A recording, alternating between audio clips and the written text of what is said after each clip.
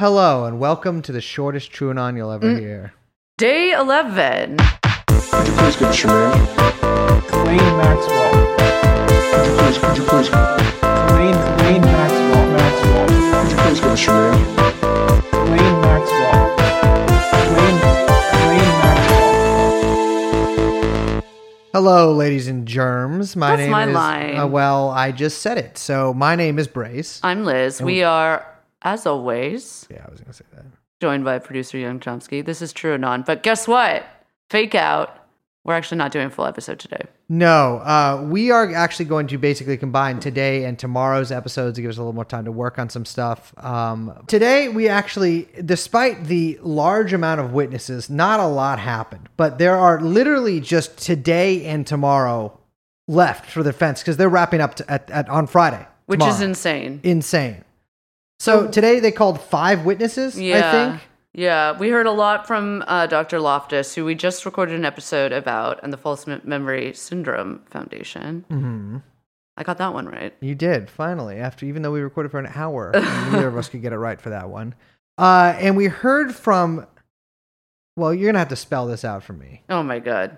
Yes, Kimberly with a C, which is, I have to say, when she spelled out her name with a C, a lot of gasps around the courtroom. Everyone turned around like they couldn't believe what they just heard. Yeah, so this was Ghislaine's assistant for a long time. Yeah, mid-90s to early 2000s. Yeah, basically almost the span of the case, actually. Yeah, and she had a lot of good things to say about Ghislaine. She's currently the executive assistant for a unnamed but high-profile, well-known CEO, I believe in California.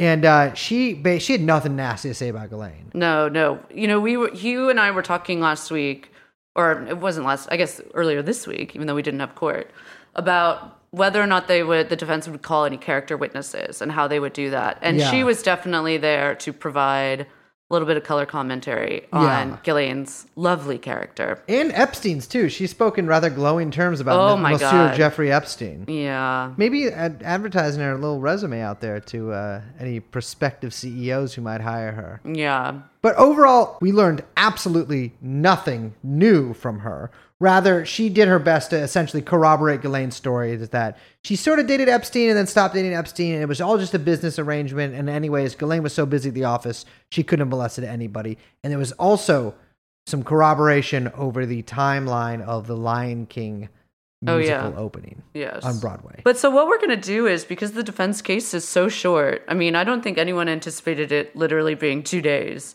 Yeah. Is that tomorrow we're going to record a kind of a longer episode, most likely, than what we've been doing with these updates, to kind of sort of present like a robust like summation of the defense's case. Because so far it's kind of piecemeal and it's a little unclear to see exactly where they're going. Yeah, like, you know, we've talked about their different strategies of like trying to basically sow doubt. And today we did not get a clear idea of what direction they'll be heading in and exactly how their closing arguments, which will be on Monday, apparently now, will go. You know what they have accomplished, though, sowing doubt in my mind that they have a case. Yes, and we have been promised 3 names tomorrow. 2 might be precluded, but one of them is Eva. The first name only we know, Eva. And if that is Eva Dubin, wife of Glenn Dubin, and alleged also, you know, co-sex slaver with Jeffrey Epstein and Ghislaine Maxwell. And Jeffrey's ex-girlfriend. And of course, Jeffrey's ex-girlfriend, who has been shown in the nude to David Rogers, one of Jeffrey Epstein's pilots. Pregnant, yes. And whose daughter's name, although of course we don't know it's her, but his daughter's name was on one of the CDs that was taken from Jeffrey Epstein's house that we did see, and who of course was rumored to, and this is the daughter, be possibly interested in marrying Monsieur Epstein. So that could happen, or it could be another Eva entirely. We don't know. But we will be back in the courtroom tomorrow a.m., and we will be back here on the airwaves to kind of give you a better idea of what the fuck is going on in this case. Because, boy, they speed run Ghislaine Maxwell trial. Yeah. But we thought better to record a nice little message to send you guys rather than just like no update. We're not like other podcasts. We don't ghost our listeners. Here's the thing. Also, Liz was like, just put up like a text post. I put up a text post. Only like 12,000 people see that. And then everybody else is like, where the fuck's the episode? No one's looking at my text post. I know. What do you think? Maybe you add a little image to the text post so that maybe it catches people's attention more. A text post of a guy not reading my text post. That would probably, a lot of people would probably find that relatable.